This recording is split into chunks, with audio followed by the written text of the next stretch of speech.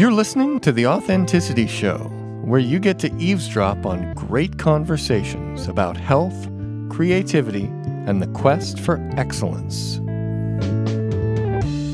Your hosts are Carlos Casados and Satch Purcell. Before we get started, I'd like to remind you to please subscribe to The Authenticity Show wherever you get your podcasts and connect with us on social media. It means like us on Facebook, follow us on Instagram, and check out our YouTube page. And by the way, the YouTube page is where you can find the video. If you're just listening to this on streaming or whatever, then it's, audio only. But on YouTube, there is video of our beautiful faces. Our guest today is actually me. My name is Althoen. I'm the producer of the show. I'm also a musician, and I have a new album out. The album is called Last Night I Dreamt I Was Drowning, and you can find it on all the major streaming platforms. And they interview me about me, and it's really fun. So here we go.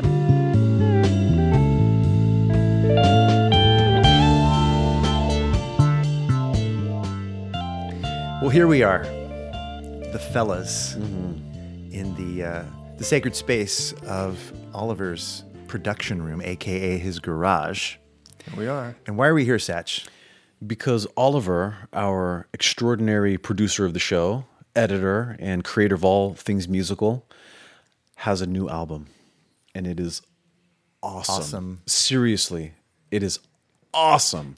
It's a big-time work of art. I love it. I've listened to it a lot. Yeah, so have I. Yeah. And I've recommended it to people, too. Mm-hmm. And it is fantastic, and we have to talk about it in this episode. Yes. Let's do it. And not just maybe that album, but all of the stuff you put out, actually. Yeah. I do generally put out a new little snippet of music for every episode of The Authenticity Show.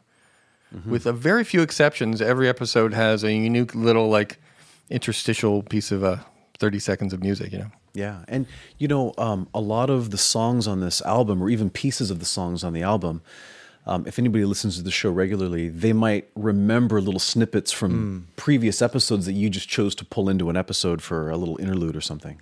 That's true. That's true, because a lot of these songs I've been working on just sort of here and there for a long time, a couple years, because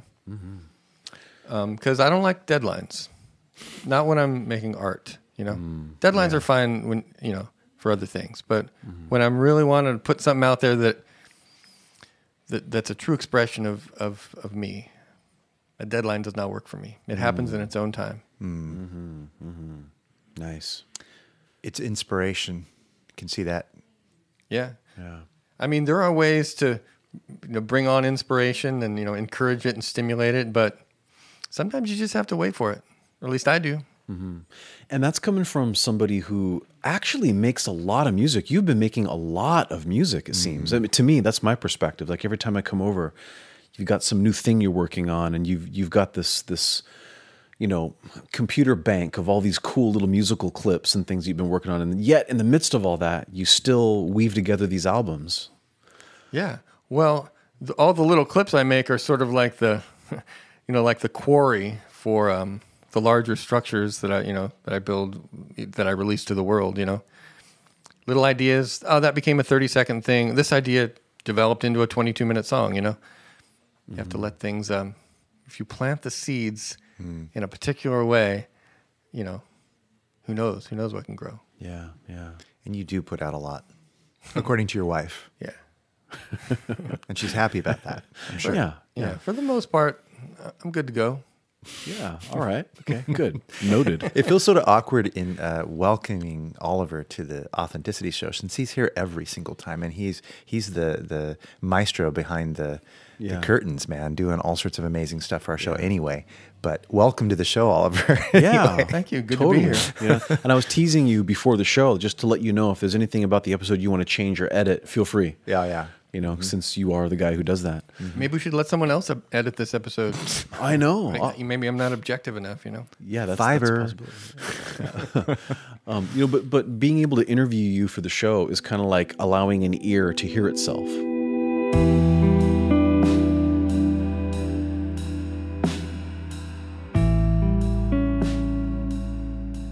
It's called Last Night I Dreamt I Was Drowning. Okay, yeah, we got to hear more about that. Yeah, I want to know about that title. What's that? Well, I mean, doesn't everyone sort of feel like that this past year? I mean, with the pandemic thing, Sure. everyone's felt a little more fragile. At least I have, lonely, frustrated. It's been a tough year, Yeah, I mean, I have you guys, which is great, Thank goodness we have each other. Yeah. But, sometimes I just feel like, I don't know, there's a weight on me, Yeah. And so, I like to write songs when I feel that way for two reasons. One is that it helps me to feel better, but also it's a good songs come out of that stuff. Yeah. When I'm feeling contented, usually I'm not worried about writing it down. Yeah. Huh. Yeah, that's interesting. But yeah, last night I dreamt I was drowning. The original title for this album, actually the working title for at least a year was, and I shit you not, this was the title of the album, The Motion Inside the Stillness and the Ecstasy Thereof. I remember you saying that. Which is possibly the most pretentious title ever. I mean, come on. And the reason I didn't go with that was because I knew I was going to have to repeat that a lot to people who didn't catch it the first time, and I just didn't want to have to do that. Yeah. So last night I dreamt I was drowning. It's also the first line of, lyric line of the first song in the album. I was just going to ask you, how that played out in the song, pun intended. Yeah. Yeah, at least a few songs on this album have themes about sinking beneath water. Yeah. Yeah, it's beautiful. And as I've shared with you before, some of the songs really, really strike a feeling chord inside of me that is overwhelming. One of the songs that you play, which I hope we're going to hear a little bit of later, is Take Me With You. And as I told you over and over again, it just yanks the tears out of me every time. And I don't know, for me, I had this discussion with Danny actually the other night about what I felt it was about, and I'd like to hear what you feel that it's about as well. But I definitely got a sense of the beyond life, death, that kind of feeling of being pulled into something that's beyond the body. And it reminded me of the people that I've lost that mattered to me. Yeah. We've all lost a few friends last few years. Well, it's about yearning and loneliness, and on a real gross level, it's about just wanting to get out of the house. You going to the store? Take me with you. Yeah. I'll go. I want to go anywhere. But also, it's about the yearning for companionship on the spiritual journey. Let's go together, let's explore together, whether it's this life or beyond, or, the mountaintops and the deepest depths. Of course, you guys know a lot of that searching is done alone necessarily. Yeah. Because of the nature of the search, but the spiritual search. But sometimes you have a companion, and it's really nice when you can find one. For sure. Yeah, it's kind of like we're all on this I guess different type of journey. Each person's on their own journey, but we sort of, as friends and family and close people that support each other, it's kind of like we're members of the same crew on the same ship. We're out on this journey, even though we have our separate journeys. We also have a shared journey. We're also on a similar vessel on a similar ocean, going to a similar place. It's a good thing we have each other. And Danny's wife and our friend Paula sings backup vocals on "Take Me With You." Yeah. It's kind of a fun story how this happened, if you don't mind hearing it. Let's hear it. So this was early on in the pandemic. I wrote this. It was very much a pandemic song. I think I was writing it in May of 2020. And I needed some backup vocals. And Paula's one of my go-to. I mean, she's a great vocalist, but specifically for backup vocals, she's able to do this thing with her voice where it's just kind of pure and not exactly flat, but just kind of like very supportive. And it's just perfect for backup vocals. And I was talking to her on the phone. I was like, Paula, I need you to sing this line. And I sang it to her over the phone. And she's like, okay, hold on. And she got her microphone and recorded it at her house and then emailed it to me. And she's like, is that it? And I was like, oh, almost. This other note needs to be changed or whatever. So we went back and forth 10 times. And eventually, we got it. Wow. And it's not, I don't think she has as nice microphones as I have. And it sounds a little bit lo-fi, the recording, She just kind of did it on the fly. But it's kind of just perfect. Partly because of the way it happened, but partly because the whole song is a little bit kind of crackly and lo-fi a little bit Mm-hmm. compared to the rest of the album. And it just kind of makes sense for it to be a little bit, there's a little bit of static in there anytime you start talking about the beyond, you know? And so I guess the fact that, I mean, not literal static, but you know what I mean? Yeah. The signal to noise ratio is a little bit lower, just generally with this one artistically. And somehow it just seemed right. Well, it's a perfect pandemic story, right? I mean, you guys were many miles apart and talking over the phone and just sort of connecting via the internet, you know, to get stuff pandemic done. business as usual. Yeah, right? exactly. Yeah, exactly. So it It's happens super with cool. musicians too. You know. What are the lyrics to that song, if you don't mind speaking them out? If you're bound for better days and light-filled ways, take me with you. If you've flown through the soft and silvery sky, way up high, take me with you. If you've been down deep underground where the lost get found, take me with you. My days have come unnumbered like an endless sea. My nights have come unslumbered like a waking dream. Let my spirit be unencumbered, floating free. If you've seen the light beyond and you're traveling on, take me with you. Dang, wow. Them's the ones. Wow. It just makes me sigh. Yeah. I have a the version. By the way, I should mention a friend of ours, Vadim Taver, actually contributes some of the soundscapey stuff to this song. And also, there's like a choir part at the end, kind of a Beatlesy choir part. That was Vadim. Vadim did. It was kind of a collaboration. I wrote the song, but he contributed some pretty cool stuff to it. Yeah, that is super cool. Wow. So thanks, bro. Yeah. And Vadim Taver has a Vadim has a band called Poison the Well, I think, that he's kind of like a hardcore band that he's going to be, I guess, touring with again coming up in August or something in He's great. 2021. Vadim's a cool dude. I have a version that I'll just play on this piano here of Take Me With You, if you don't mind. Great.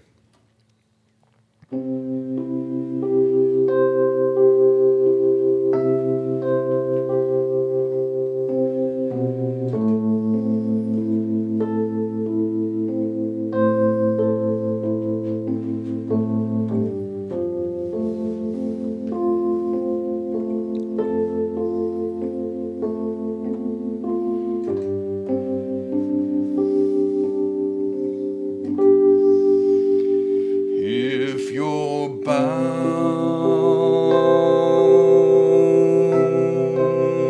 for better days and light-filled ways, take me with you.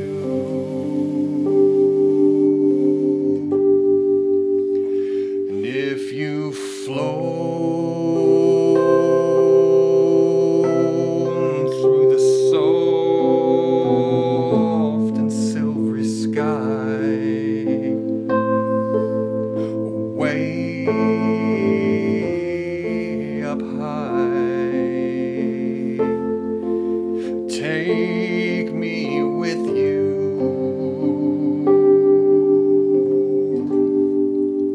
And if you've been down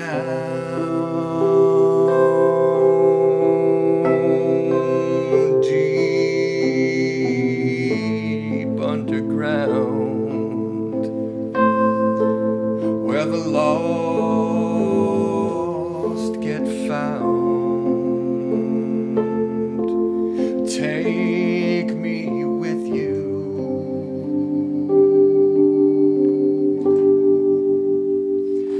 My days have come unnumbered like an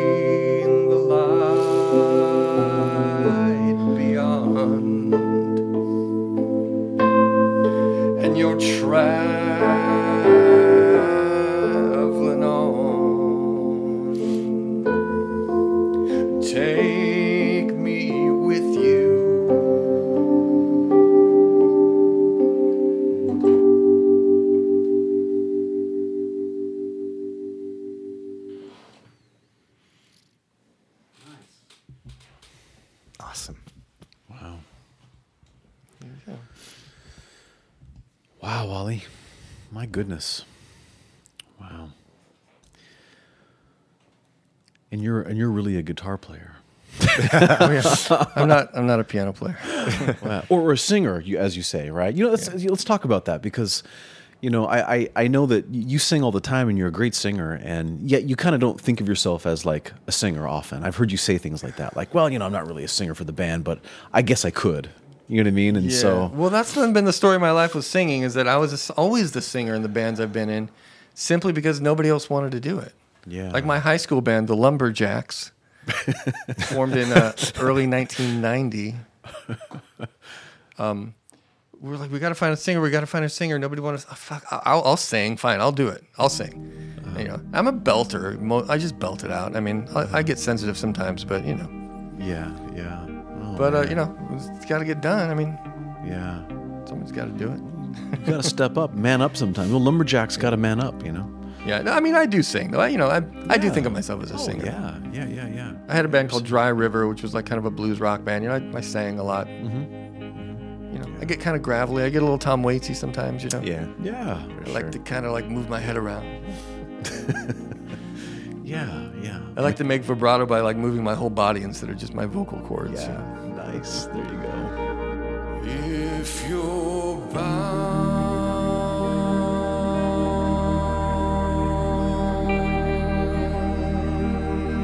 for better days,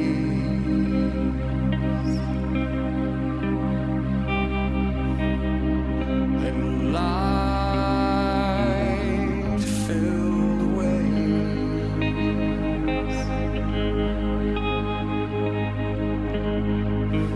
take me with you.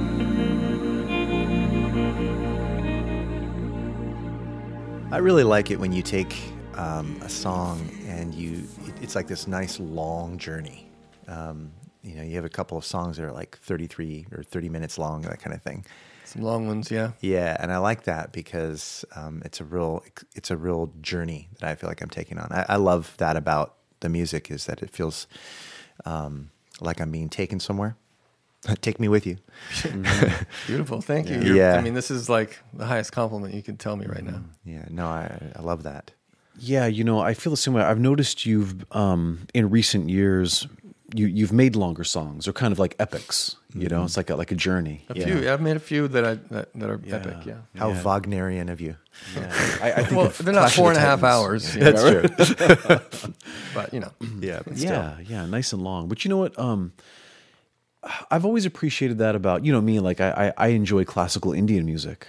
Oh, yeah. And that's one of the things that classical Indian music does. It's a little bit of a longer commitment. Sure. And it takes its time. It's like you kind of have to wait for the grapes to ferment. You're going to watch the wine be made while you're there. And you've got some. A lot of your songs aren't like that, right? But you do have some of those lately, and there's a couple on this album. Well, what's the longest one on this album? The long one is called Sunken Treasure. It's really the only one on this album that I would consider to be like an epic journey. I mean, Yeah. There are the other ones are like 10 minutes, 8, 9, 10 minutes, but this one's like, I think 22, 23. Yeah. Okay. Well, and not to distract from the album, because this is freaking amazing, but the other album you did where there was the song "Endlessness." Oh, Endlessness, yeah. It was just a single, actually. Oh, it was a single. Okay. Well, it was 38 minutes, but it was a single. Yeah, nice long single. But I have a funny story to share with you guys, and I was saving it for this moment because I didn't want to tell you beforehand. So I've been listening to all of your stuff the last week or two, and I played Endlessness on Spotify, and for some reason it got stuck on my Spotify. Okay. I kept closing Spotify, changing stations to try to see if I could get it unstuck on Endlessness. So I was endlessly stuck on Endlessness. So you couldn't listen to anything else on Spotify? Well, that's the thing, is I could, but it wouldn't show me anything else. So it basically showed the image of Endlessness at the very end of Endlessness. So the progress bar was at the very end, and it would never change. So you know how I like to share when I'm listening to music and I get a certain feeling of, oh, this is really cool, I think I want to share it. I'll share it on Instagram, I'll share it on Facebook, on my stories or whatever. Yeah. And I can't, or I couldn't, because once I shared Endlessness, it just kind of stayed stuck there, and I couldn't get rid of it. So I was listening to lots of different things, but that one thing. And so finally, I think I rebooted a few times, and it finally got rid of that image and became unstuck in the endlessness. There was an end to the endlessness. There was an end to the endlessness. So were you seeing like the album cover too the whole time on your phone? Yes. So that's some artwork by a friend of mine named Dave Bushmeyer, who lives in Canada. I think he's in Toronto, and he actually mastered this album. Last Night I Dreamt I Was Drowning. Cool. Mm-hmm. Yeah, he's a visual artist and a musician, and So when me and Vadim collaborated on "Take Me With You" back in the early pandemic, he was Vadim's friend, and so he mastered that song for us. And then when I finished the album, I was including it on the album. So I said, "Well, you got to master the whole album now, man." You know. And he mastered it a little bit different, kind of to match the tone of the rest of the songs, of course, you know. Awesome. But he's an amazing visual artist, Dave Bushmeyer. I mean, find him. He's one of my friends on Facebook. Okay. He made this, actually. Can we get a shot of this really quick? Oh, that psychedelic poster up there. A Blueprint of the Spiritual Universe, it's called. Wow. Oh, wow. That is so cool. I love it. Yeah, it's a carving, you know, and he runs off prints. I don't know exactly how it works, but it's like a cutting where he makes it with like a chisel or whatever. Like an engraving or whatever. Amazing. Wow. Yeah. True old school print. That's great.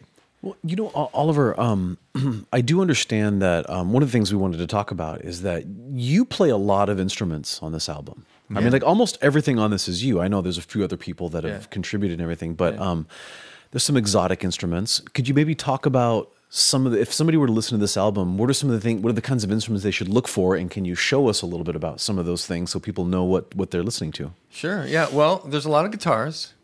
We can see these guitars behind me. Actually, this guitar right here is my main guitar for this album. This is a Fender Jazzmaster, and it's a beauty. Mm-hmm. You know, it's not a crazy expensive guitar. It's a Jazzmaster, but it's just great. It makes me want to drink a latte. It's got that look, you know, caramel latte or something. Yeah. So it's bright, but it's not as twangy as a Telecaster, and it's got the whammy bar, but it's not as sensitive as a Strat. It's actually a pretty unsensitive whammy bar. You really have to work it to make the sound change, which I like. I like to work a little harder, you know. Like Jack White says in that documentary, "It Might Get Loud." He would always put we set up the stage so he had to work a little harder. If he had to get to the keyboard, he put it as far away as possible, so he would have to like race to get there. Like he always tried to make things as hard for himself. I mean, I don't go that far, but I thought that was a pretty interesting thing by Jack White. Wow. You know, I play bass, I play guitars, acoustic electric guitars. I play this instrument, which is called a dobro. It's a wooden guitar with a metal resonating cone. Not to be confused with a National, which is a metal guitar with a metal resonating cone. Mm-hmm. I'll play this for you in just a minute. This thing. The harmonium. This is our harmonium. I got this from your mother, Carlos. Satyavati, who's a friend and just a wonderful person. Mm-hmm. This is actually on Take Me With You as well. So it's basically a table organ. It's on my lap right now, but usually you put it on the floor, actually, and you sit, you know, cross-legged and play it. Mm-hmm. Let's see.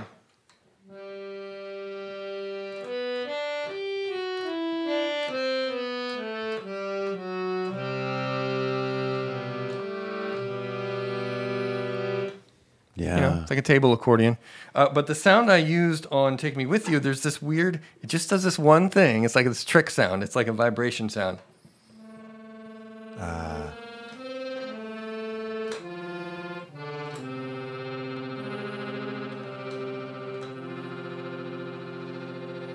That's such a cool vibrato thing. Yeah, that's so cool. It's random, but it's cool, and it's kind of expressive in like kind of a quirky sort of way. Mm-hmm.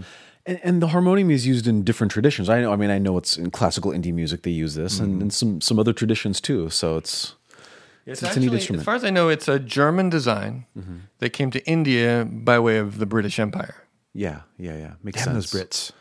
Yeah, very cool. Anyway, so that's kind of fun.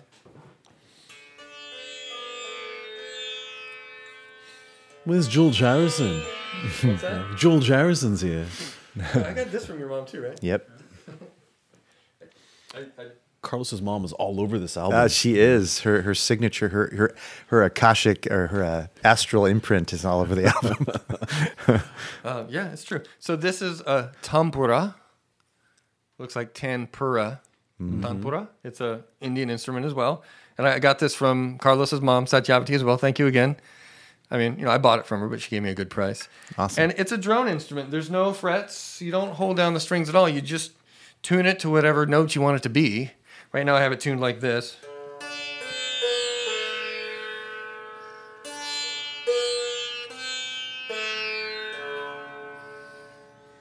And it's, I've heard it referred to as the queen of the instruments. I mean, if you go to, when I first got this, I was like, how do I play this thing? How do I tune it? So I went to YouTube and how to play tambura. And there's, these Indian tambura masters that want to give you a long lecture before they even begin to tell you how to play it, Oh, wow. Like, you got to understand. So it's the queen, it's the Maharani of instruments. There's a special story associated with that that's kind of neat. You know who Ali Akbar Khan is, right? The famous musician. Yeah, so right. that particular instrument was from the Ali Akbar Khan School of Music, and Ali Akbar Khan is the one who sold it to her.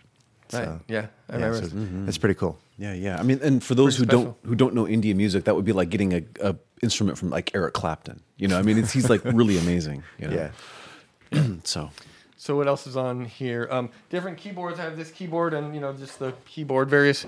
There's like a vibraphone and I have an electric piano sound. They're just sounds, sampled sounds. But I played them, I didn't just program them. I played them. Even though I'm not really a keyboard player. Right. We'll go with that. I understand how it works. The notes are all in order, I just play the ones I want. That's usually good policy. Yeah. Generally speaking. Let's see who else is on here. I did all the electric bass playing, but a friend named Ben Ross played the upright bass on Sunken Treasure, and I had him do a lot of different things, make some different sounds on the bass. When you play it with a bow, you can get this cool kind of creaky scratching sound, which you can hear in Sunken Treasure. Kind of sounds like the boat's sort of like getting ripped apart at the seams a little bit. Yeah. And some cool harmonics and different types of upright bass sounds. I think there's 12 Ben Rosses on this album, 12 tracks of Ben doing various things.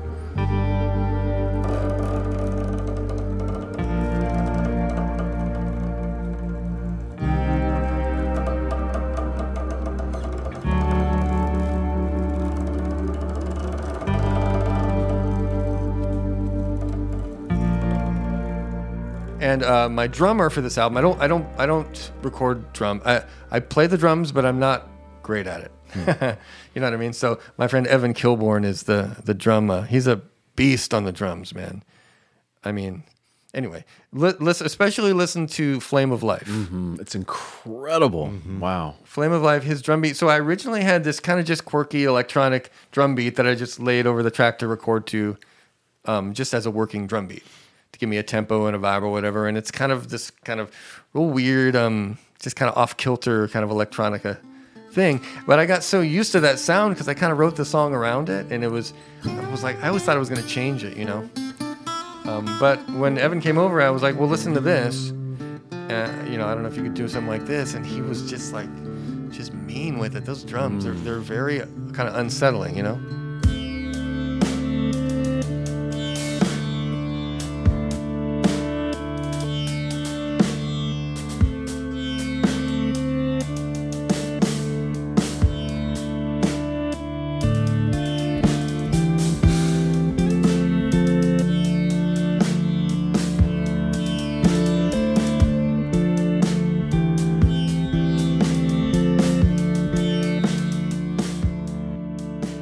Yeah, that beat on that song, Flame of Life, I love it, right? And what I love about it is it sort of captures that idea that that I hear on tablas a lot, which are these peculiar odd off beats that somehow work.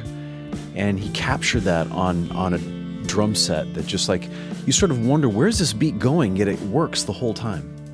Yeah. And it's fascinating. That is my favorite song on the album, by the way. And I listen to that a lot, actually. Yeah, it's absolutely my favorite.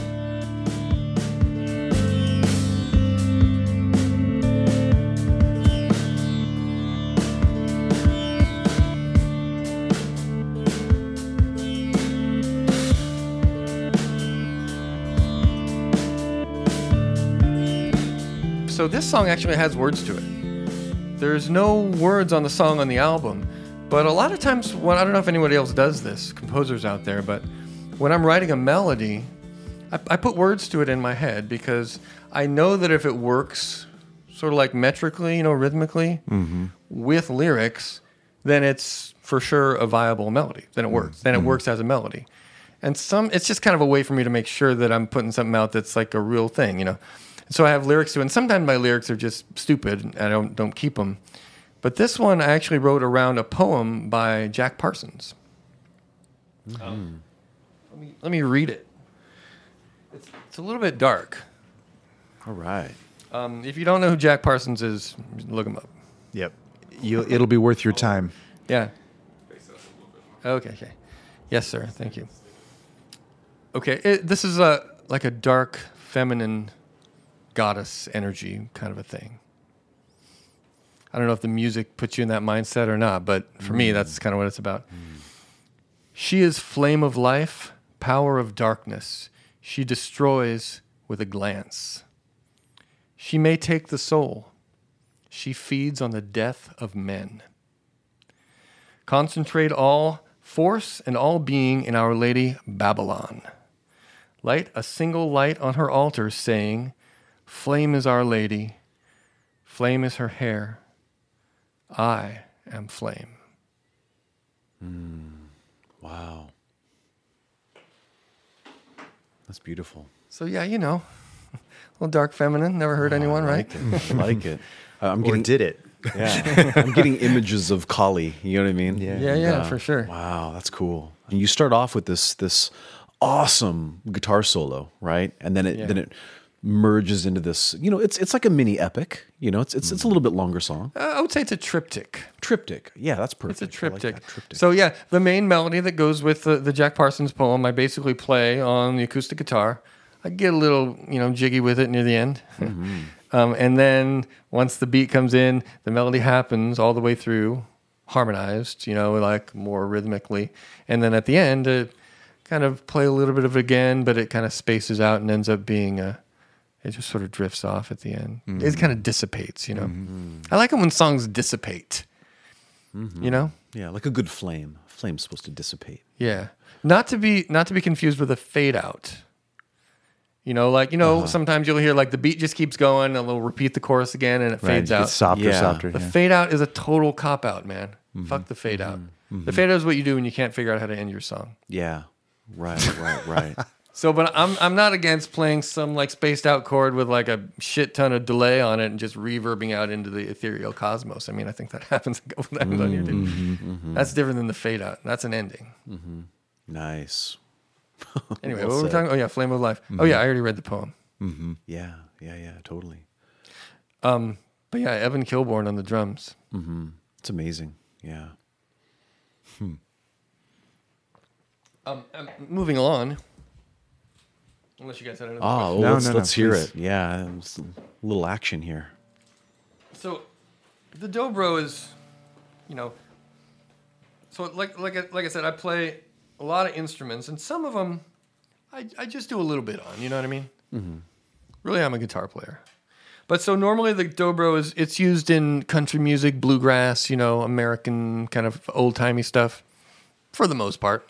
There's a Hawaiian connection with the dobro as well, Hawaiian guitar. But normally it's tuned to a major chord. But so for Sunken Treasure, I tuned it to a minor chord. Normally it's G major. I flatted the B, so it's G minor.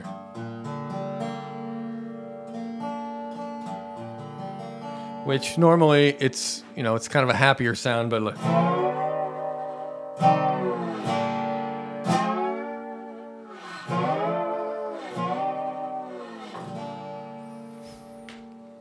And so Sunken Treasure started with a single melody. Let's see if I can do it here.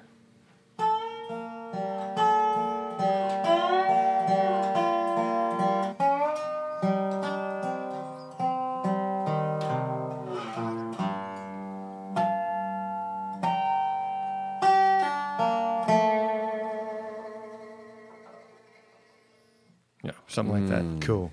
Wow, what a sound. And so I just sort of like recorded that and listened to it and just eventually there's a part just presents itself, and it's like, well, I just have to add this thing because it's part of it now in my head. You know, it's there, so I just have to. So it's almost like I'm taking dictation, really slow dictation from some sort of cosmic force. When I write, you just wait until the obvious thing appears. And it's like, okay, well, it's obvious. It's almost like I didn't write it. You just wait for it. So interesting. Anyway. Where does that come from? Does that come from a particular part of your body? Does that come from your head, your chest? Like where? I'm just curious where that comes from. Where does it come from? Yeah. It seems like it comes from outside of me. What kind of situation is it when you receive that kind of idea or melody? There's actually two different situations where I tend to get musical ideas like this. One is late at night when everyone's asleep and it's quiet. And I've kind of there's a certain part of yourself that you kind of let go, or you let your guard down, you know. Everyone's asleep. The night feels infinite. Wow. You know what I mean? You know that feeling where it's like, in the morning time, it's like, oh, you got to be somewhere, you got to do this. But the night seems basically endless because it's going to go on until I lose consciousness. And then tomorrow I'll be a new person because I'll wake up and it'll be a new day. Anyway, so either late at night, like spacing out kind of thing, or at the gym doing something like on the rowing machine. Because the rowing machine is a rhythmic, full-body thing. You kind of get a beat going on the rowing machine. Mm-hmm. Yeah. Some of the songs on my last album I wrote on the rowing machine, actually. I think I remember you talking about that. Yeah. Yeah. So if it's late at night and you're alone and not distracted by those other things, and or if you're exercising in some rhythmic way that occupies your attention, right? Then you sometimes get these flashes of insight, or this kind of like a melody or an idea, an inspiration of some kind. Yeah. Yeah. So do you ever draw inspiration from things that are unpleasant, things that you don't like, besides pandemics? And just pandemics. That's it. Okay. That's all. Yeah.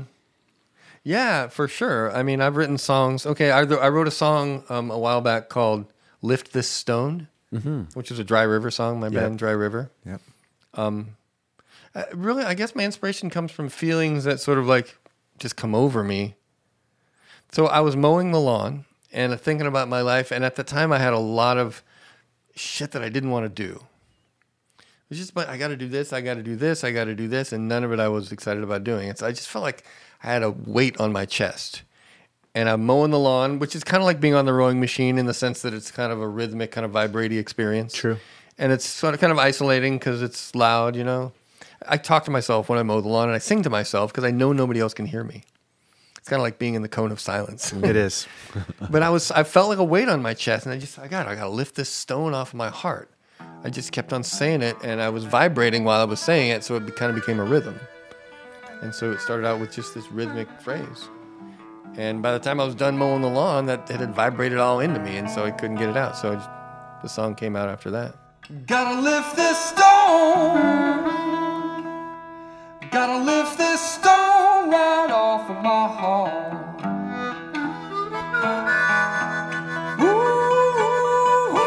gotta lift this stone right off of my heart. Rhythmic stuff and vibration is important, I guess. It sounds like it, So yeah. I realized that. I mean, you have the rhythm, the vibration, and a metaphor, and the metaphor gets stuck, and it seems like, you know, your mind just runs with it. Yeah. It's also like, you know, you keep, when you talk about your body, like when you're working at the gym or mowing the lawn, it very much seems about the beat. You know what I mean? It's the rhythm. It's the, you know, it's kind of primal and very body based. Yeah. Well, rhythm is the most important part of music, in my, not too humble opinion. Mm-hmm. Yeah. So, I mean, rhythm comes first. Yeah. Heartbeat in the womb. 100%. You know? Yeah.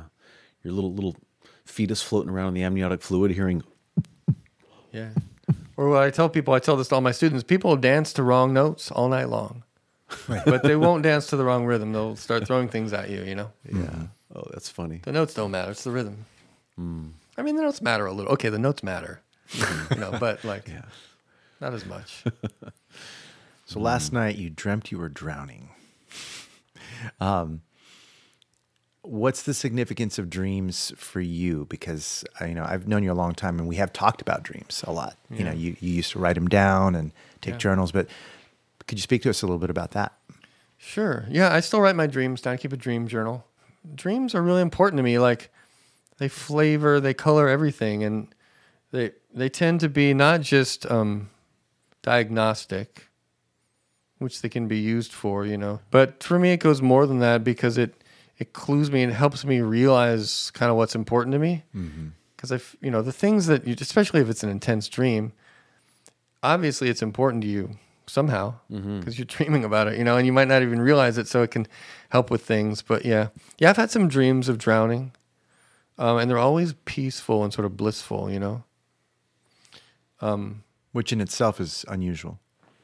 Is it? Yeah, I think most people who dream of drowning, they wake up feeling like they were suffocating or coughing. I do. Huh. Yeah, I have I'm as terrified well, of it, and I know other people who have. So the lines for this song, the song called Diamond in the Deep, the first song on the album. Last night I dreamt I was drowning in the wine dark sea, which is a Homer reference, the Odyssey, the wine dark sea. And I felt all my troubles just floating away from me. Yeah. And actually, when I wrote those lyrics after I had the dream, and originally it was going to be a blues tune, kind of like a stompy, kind of a four on the floor, kind of a blues thing. But I couldn't make it work with that rhythm, so I had to get a little slower, a little spacier. And I remember, so when I was writing these lyrics, I was asking our friend James Key for help, because he's a skilled linguist, he's a rhetor, right? Yeah, rhetorician. And I was like, so the song is called Diamond in the Deep. And what that means to me is that even though you're submerged in something, completely surrounded by something, like in this case, water, you don't have to lose your identity. Right? The diamond is going to stay a diamond even when it sinks to it's not going to dissolve, at least not for a while. Right? So that's kind of, I wanted to make sure that I was going to, even though, because again, pandemic, I was just I felt like I was losing myself a little bit, or just, I don't know, like the rest of the world probably. But I didn't want to forget who I am, so that was the metaphor I was using. I want to be a diamond in the deep. I can still be me,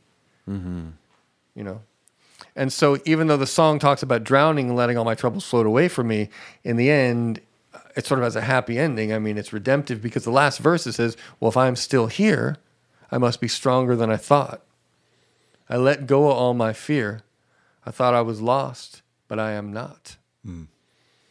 And so I was looking for all these. I was asking James Key, I was like, what's a metaphor that means like diamond in the deep, like something that is not getting lost even though it's surrounded by a bunch of stuff, and we're to like signal in the noise, a lighthouse, a rose among the thorns, and there's all these, the ghost in the machine, all these kind of metaphors. And I had a list of like 100 of them. I even like crowdsourced it on Facebook. What's a metaphor that means this to you? And I chose my favorite, handful of them for the song. Nice. There's a line I was listening on the way here where you refresh my memory. It was about chaos. You said something like, I take comfort in chaos. I take comfort in chaos. Yeah. And then the next line is shelter in the storm. And shelter in the storm. I make my bed on the ocean floor. Yes, I loved that line. Thanks, man. I thought it was a good line, because shelter from the storm. It's a Bob Dylan song, right? That's the common phrase. Yeah.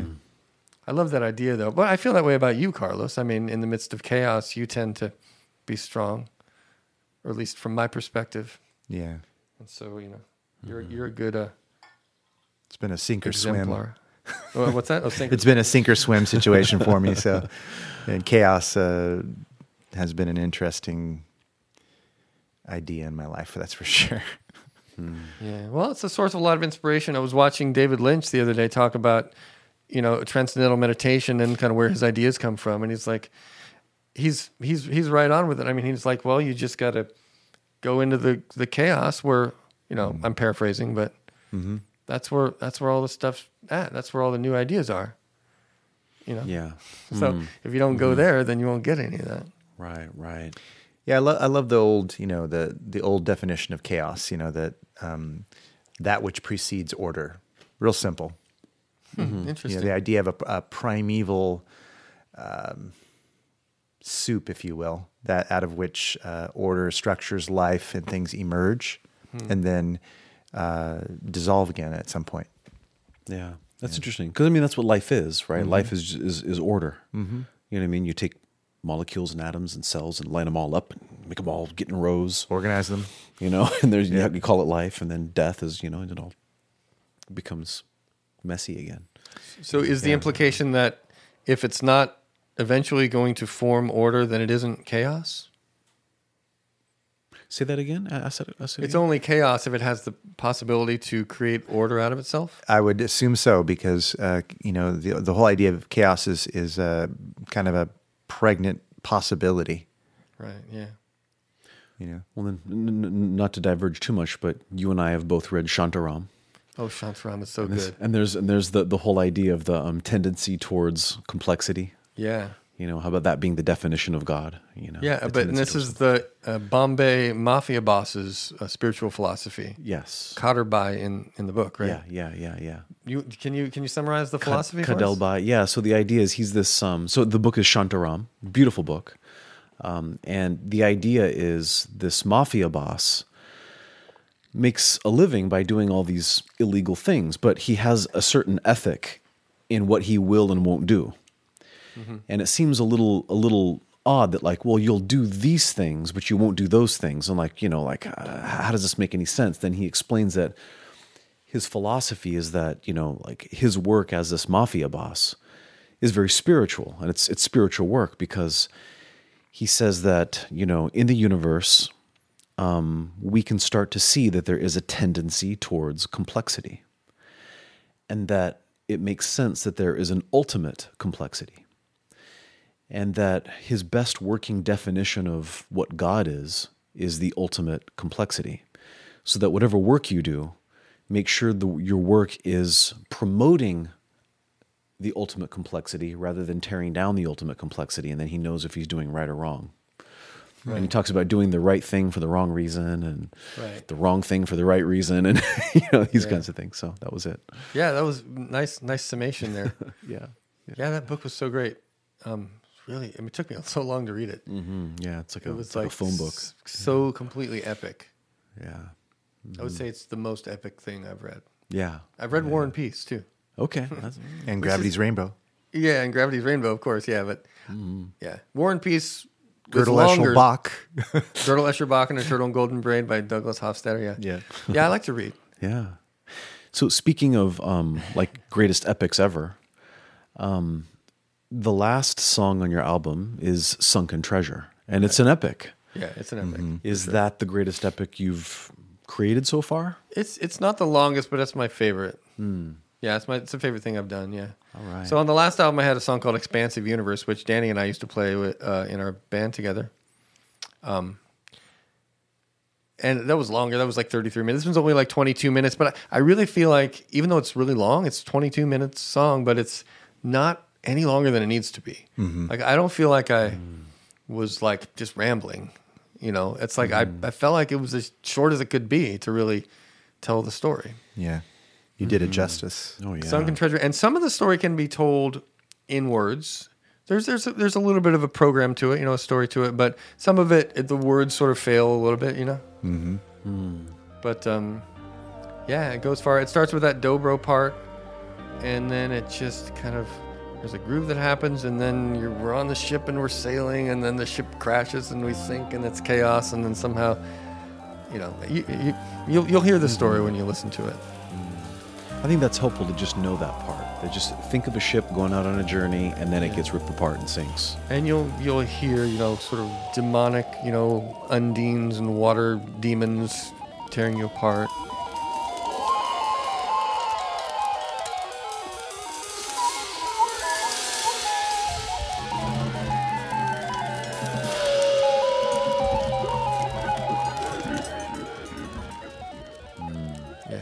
And those are when that happens. Yeah, I know. God. And those were usually for the best, though. Probably. Some of those sounds of the sirens, right? The demons. You're talking about. How did you create those sounds?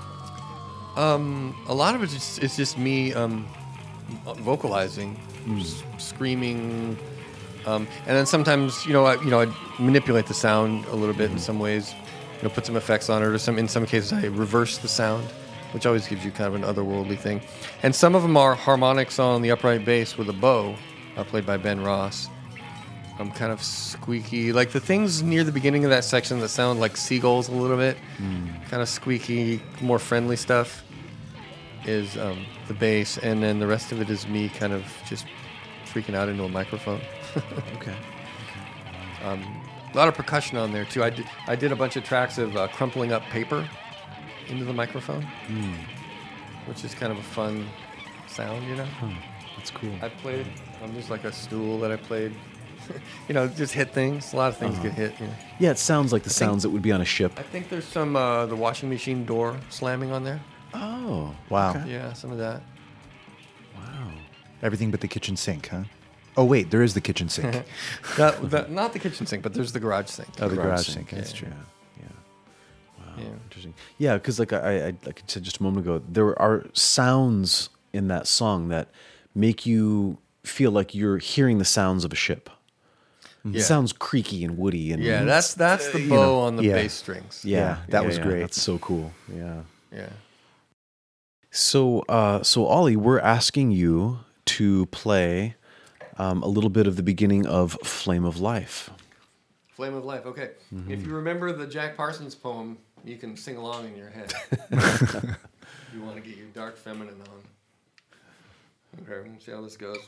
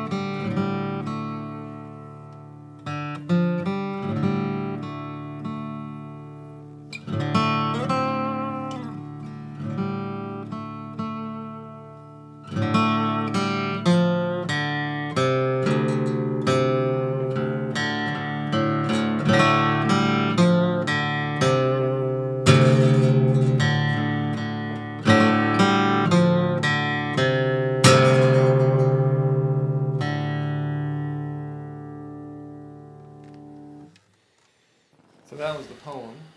Went through it once. Sang it in my head. I hope you guys did too. Follow the bouncing ball. Wow. We'll do an animated. There we go. Yeah. By Yeah. the way, can I just say this is my favorite guitar right now? Oh, cool. Can we have, Oh, go ahead, say a it. little bit Yeah. What kind of guitar is this? little bit of guitar nerd. I mean, not everyone's a guitar player. This is a Larrivee SD50. SD stands for Slope Shoulder Dreadnought. You can see it has a slotted headstock. Old-fashioned tuners.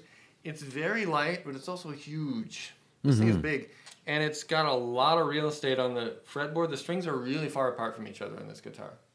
Even more than some classicals, which are known for having wide string spacing. And it's just a goddamn beautiful piece of... I mean, this is mahogany. Look at that mahogany. Wow. It's Beautiful. gorgeous. It's got a spruce top. I just think this thing is so freaking great. Anyway, Jean Larrivee, which is a Canadian company, but they have a factory in Oxnard, California now.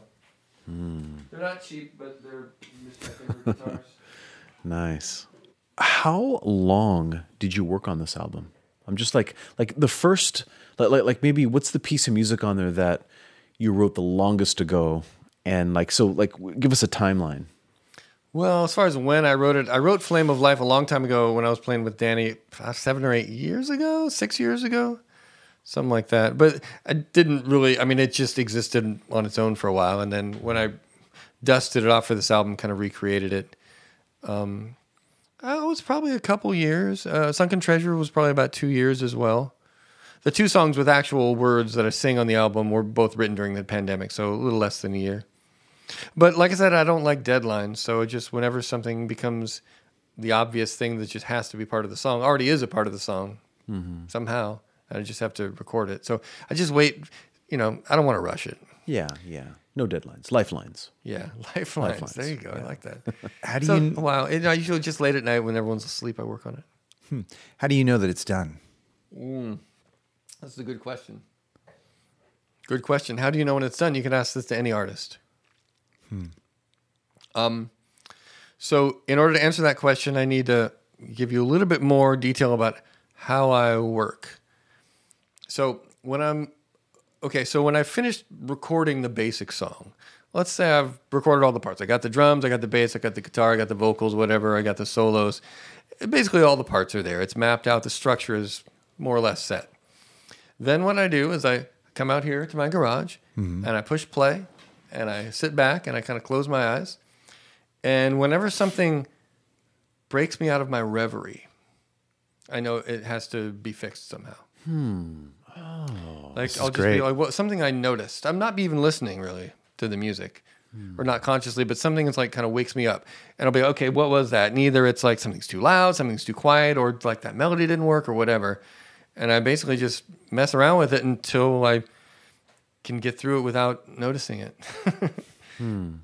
Because it's all about the reverie. Music it's like casting a spell, right? So if you wake up and like it's no good. Wow, that's a beautiful strategy. That's something I feel like I could even use in my own life. Like, just there's something you're working on, and just you wait until like your subconscious picks up on something. Hey, something's needed. Something's needed. Oh, that's interesting. I never even thought about that. Yeah. And I just have this a brain that's flooded with genius mapping ideas, and I feel like you would get a lot out of that. Oh, the Jonathan Altfeld genius Absolutely, mapping. yeah. Who you guys just ended. That was a great interview, by the way. Oh, you got to hear it. Good. Yeah, I edited it. Oh, yeah, fantastic. that's right. You're done already. Yeah, and he did the thing he did with you was great. Oh yeah, wasn't that wonderful? Yep. Yeah, that was cool. It made me learn things about myself. It's amazing. I think how much we could all learn about ourselves just by going through that process. But that's another episode. Yes, it is. Yeah, that's the previous episode. Yeah. So when I can get through the whole thing without noticing it, it's done. And then I send it off. And in this case, like I said, my friend Dave Bushmeyer to master it, because I don't have the equipment or the expertise to do a decent mastering. Is the noticing of it, does that come into play also when you feel like there isn't enough? So, for example, knowing that you have, what is it? Is it 4 songs on this latest album? Just 4 songs, yeah. Okay. So, obviously, there's some point where you went, oh, okay, that's about right for an album. What comes into play with that? Well, I like albums that have a similar vibe all the way through.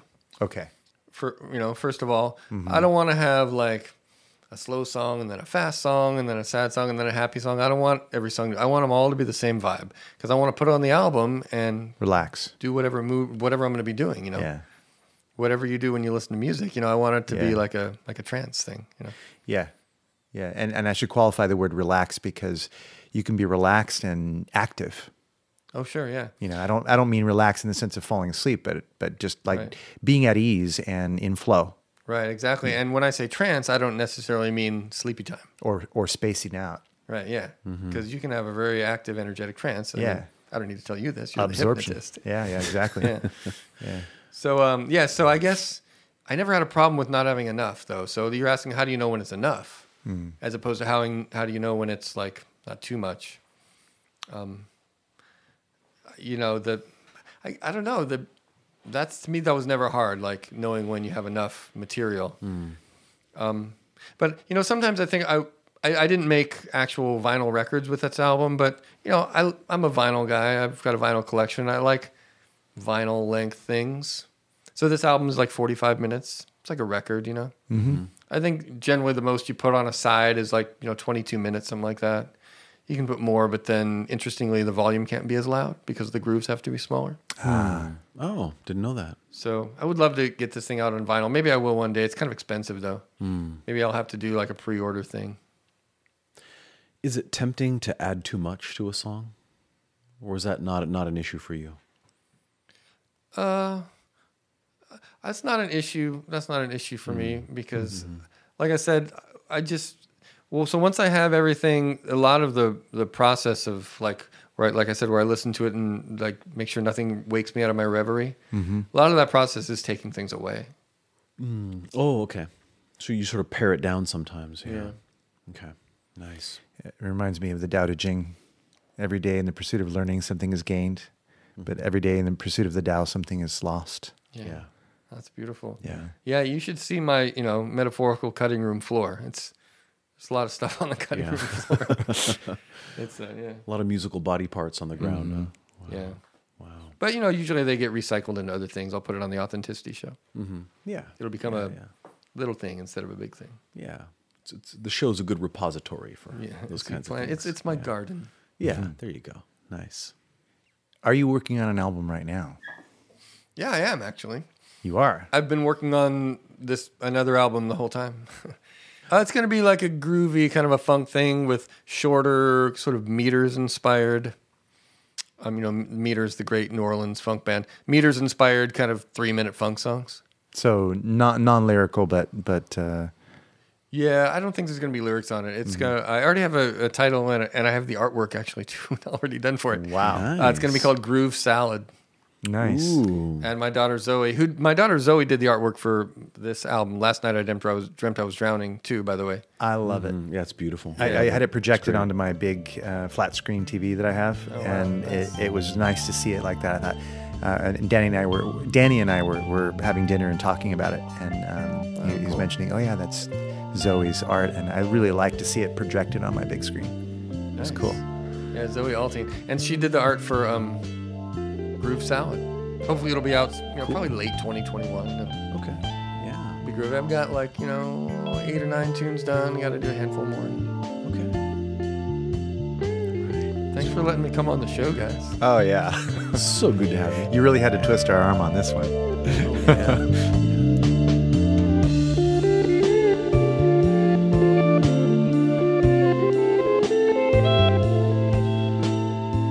You've been listening to The Authenticity Show with your hosts, Carlos Casados and Satch Purcell.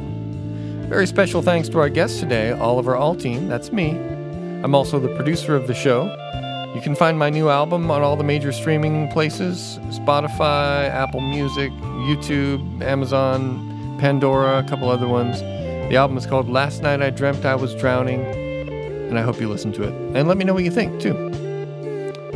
You can also find our website for The Authenticity Show at authenticityshow.com. Thank you for listening, and have an authentic day.